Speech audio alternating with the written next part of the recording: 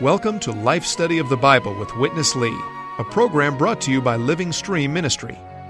Witness Lee, a servant of the Lord for over 7 decades on 5 continents, culminated his ministry with a 21-year, book-by-book exposition of the entire Bible, which he called a life study. This life study is the basis of our program today, which includes short portions of the spoken messages given by Witness Lee. Now, let's join today's life study. Joining us again today in the studio to fellowship about our life study of Genesis is Francis Ball. Francis, welcome back. It's always my privilege to be here. It's our privilege to have you. Our life study today is dealing with the significance of God's calling. For our introduction today, I wonder if you'd say something about the relationship between the great figures of the Old Testament in the accomplishment of God's purpose. God had a fresh start with Noah in chapter 9, and he seems to be starting new again here in chapter 12 with Abraham. What is the significance of these new starts? I believe the significance, at least in my understanding of these starts, is that God had an intention when he created man. He made man in his image, after his likeness, and he gave him dominion. And I think the key thing that makes these new starts so significant is that God was not being expressed. Satan came in and enticed man away from God's purpose, and eventually fallen, corrupted man was expressing Satan instead of God. God's way was still to deal with man, to get him, to represent him, and to express him, and to exercise dominion for him, because God wants a kingdom on the earth. But it seems like attempt after attempt met with failure, and God would pick up another man to start with. Like you mentioned, he picked up Noah. And then today, I believe we'll see how he picked up Abraham to have another attempt. I don't mean that God is trying to do something and he's going to fail. God cannot fail, and God will not be defeated, and he will get his purpose. So I think we'll see as we see the different men, the different figures in the Old Testament that are brought to light are really very, very significant, like Noah was so significant. And now we'll see Abraham, and later on you see Moses, and you see Joshua. All of these are God's way to get his purpose worked out on the earth. Thank you, Francis. Let's join Witness Lee with today's life study from Genesis chapter 12.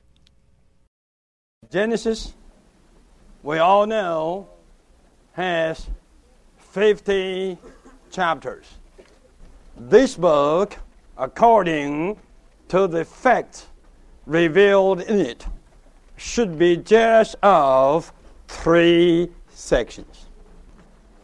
The first section is just the first 2 chapters on God's creation.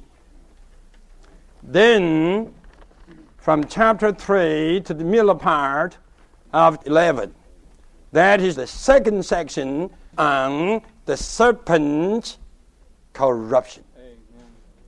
And after this, from the middle part of chapter 11 to the end of chapter 50, a long section on Jehovah's calling. Each section gives us a special title at its beginning. In the first section, it says, "In the beginning, God." In the second section, it says, "Now the serpent." At the beginning of the third section, it says, "Now Jehovah." According to the revelation of the Bible, God Elohim, this title is mainly related to God's creation.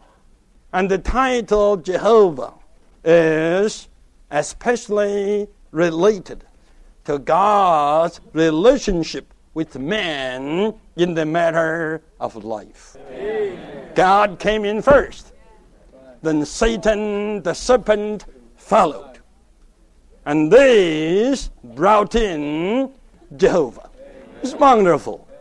Creation, corruption, and calling.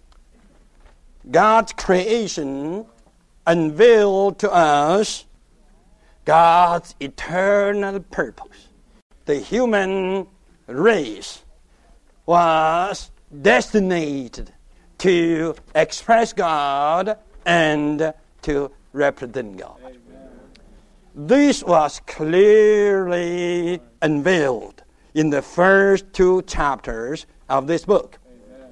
And we also can see God's procedure to fulfill this divine purpose. Amen. That is by life. God has to work Himself into us as our life, that we might be able to fulfill His eternal purpose. Amen. After this, the serpent came in and corrupted, and man got fallen to the uttermost. God did allow the little serpent to come in. When he was coming in, God was watching. Oh, little serpent, go ahead. The more you do, the more I have the opportunity to manifest my wisdom. Satan would say, "This is all I can do, God." God said, "Have you finished?" Satan said, "Yes, sure, I have to finish because this is all what I can do." Praise the Lord. Amen. God came in. Amen. God came in as Jehovah. Amen. Jehovah came in. Let me tell you, nothing can frustrate God. Nothing can defeat God. Nothing can force God to give up His eternal purpose.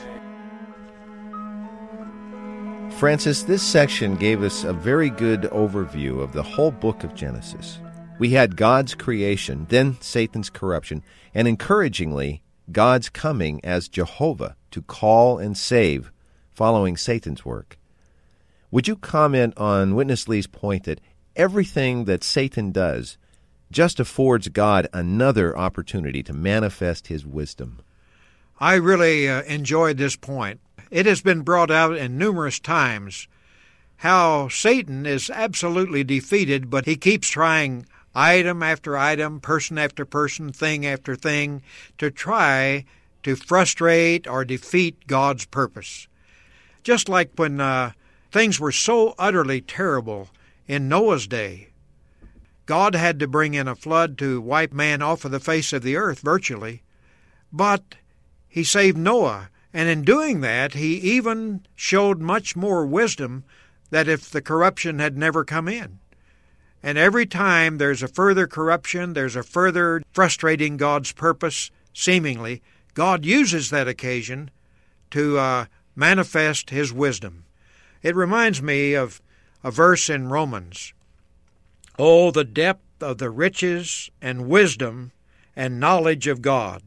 How unsearchable are His judgments and untraceable His ways." Now, with that kind of God operating, full of wisdom, how foolish Satan is to fight against Him, and how foolish we are to give Satan the room to do something against God's purpose. I was reminded in this point, too, that one time Witness Lee brought out an example to us of the exercise of God's wisdom. And he said, suppose you're a very excellent mechanic. You know how to fix any kind of automobile. But no car ever breaks down. No car ever has any trouble. You have no way to manifest your wisdom. But with God, everything that He did in creating man, seemingly it all came to breakdowns along the way. But God's wisdom far exceeded anything that Satan's attempts did to frustrate His way. So we can be very, very thankful, and I tell you, it gives me such a joy to know that God has gone through so many things to bring us into this present salvation, which He's working on us every day to organically save us from all the defeating things and all the corrupting things that Satan did within man. Again, showing God's wisdom in spite of Satan's corrupting. I think we can all look back at times in our own experience where our seeming failures actually became raw material for the Lord to manifest something far beyond what we could expect or believe.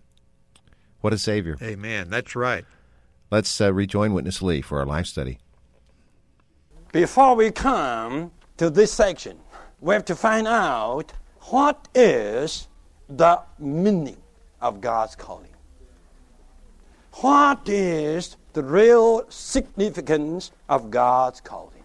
Number one, God's calling is a new beginning. When God created, there was a beginning. But that was corrupted, spoiled. So God came in to call, to make a new beginning. And we know the man that was called by God was Abraham. We all have to realize when God created Adam, He created a corporate man. All the descendants of Adam were created. But we cannot say that all the descendants of Abraham were called in Abraham. Romans 9 tells us not all of Abraham are the seed of Abraham. Right.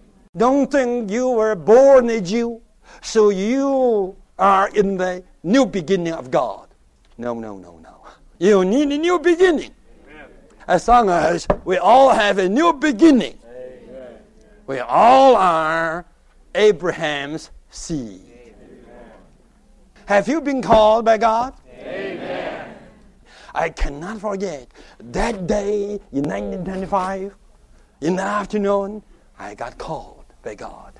Right away, I got into the new beginning that changed my whole life, changed my whole being, and changed my whole concept. That was really a new beginning. This is God's calling, number one. The number two, God's calling means the transfer of race.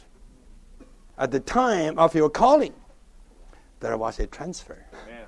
Transfer from the Adamic race to the Abrahamic race. The race of Adam was given up, and the new race, the race of Abraham, was chosen, was raised up to replace the old race. But listen this, God's calling not only means a transfer of race, but also a transfer of life. Amen. You need an inward transfer of life. Amen. Look at Abraham. He got the transfer of race. But the transfer of life, I tell you, became a big problem to him and to God. The transfer of race transpires overnight. Just like this. But the transfer of life lasted, I don't know how many years. Abraham didn't bring forth sons before he got the transfer of race. God was sovereign. God didn't allow that. God told him, no, the seed that comes out of yourself, born of Sarah, that will be the one who will be your proper heir.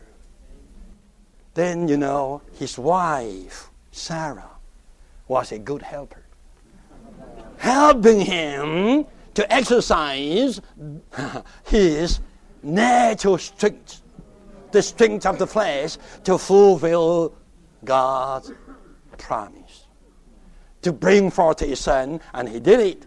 And he got the son, Ishmael. Then God came in and told him, Abraham, let Ishmael go. Ishmael is not the one that will inherit the promise I give you. Another one will be born of you through Sarah.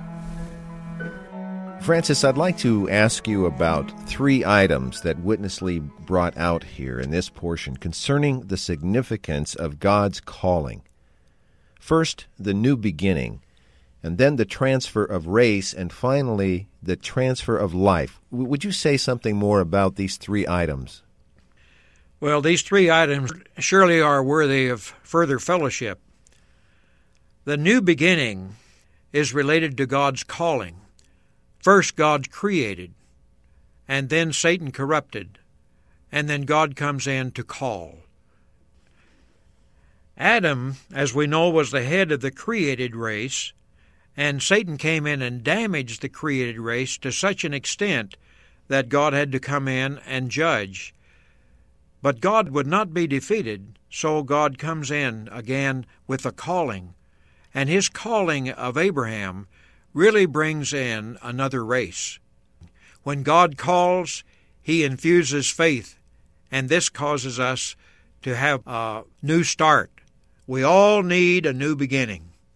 Now, no matter whether you're born as a descendant of Abraham and called a Jew, or whether you're a Gentile, we all need a new beginning, a new start. We need another birth. And as Witness Lee pointed out, God's calling means the transfer of race. We were in the race of Adam, the created race. But by calling on God and being called by God, we are transferred out of that race into the called out race. The transfer of race from Adam's race to the called race, Abrahamic race, was instantaneous at the time we responded to God's call to believe in Christ. Now, as the transfer of life is a matter of the growth in life, and it's really a process we go through. This transfer becomes our experience when we're willing to give up our natural strength and our natural way of doing things and take the divine life as our supply. And by that, we are being transferred out of our old way of living, out of our old life, and we're transferred into the divine life. And this is a process that we're going through now. How much we are transferred depends on how much we live by this life that we received when we received Christ. Thank you, Francis. These are not easy points. I think Witness Lee is going to stay on this topic in this final section. Let's join him now for that conclusion. Just the transfer of race is not adequate. We need a full transfer of life. In Genesis 18:14, you have a special term.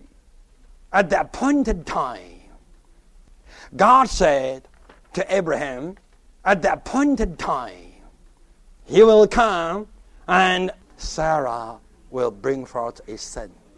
And what was that appointed time? That time was the time of life. When Isaac was born, that was the time both his mother and his father were fully dead. The mother's womb was dead, and the father's body was considered dead. But just like something in resurrection, a living person was born of the dead ones. Amen. So that day of that birth was the time of life. Amen. We all did have a time of life, didn't you? Amen. Hallelujah. Spiritually speaking, the birth of Isaac was a birth of life. That was something of life. Amen. With Abraham, you have a transfer of life. Whatever he intended to have, to keep, was rejected. I do believe that old couple did have some sad fellowship. Abraham, he talked to his wife, dear, look at yourself. Your function have been deadened. And dear Sarah would say, dear, look at yourself. A very sad, disappointing, and disappointed fellowship. Both of that couple were in a kind of a dead situation. No doubt the day when Isaac was born, that was the day God came to visit. Isaac's being born was the coming of Jehovah. That was not just something of human birth. In that birth, something there was more than human. That was the coming of Jehovah. At the appointed time, I will return. And that time will be what? Not the time of death. And that day will be the time of life. Amen. Hallelujah. Amen. I tell you, this is what? This is the transfer of life. Amen. Could you follow me? We all need such a transfer of life. We all have to forget about all those superficial, natural teachings. To improve yourself, you have to behave yourself, and so forth. It is altogether not a matter of behaving. Right. It is a matter of a life transfer. Amen. We all got to be transferred. Not only in race, but also in life. Well, Francis, these two items, the transfer of life and the transfer of race, may be a bit confusing to some.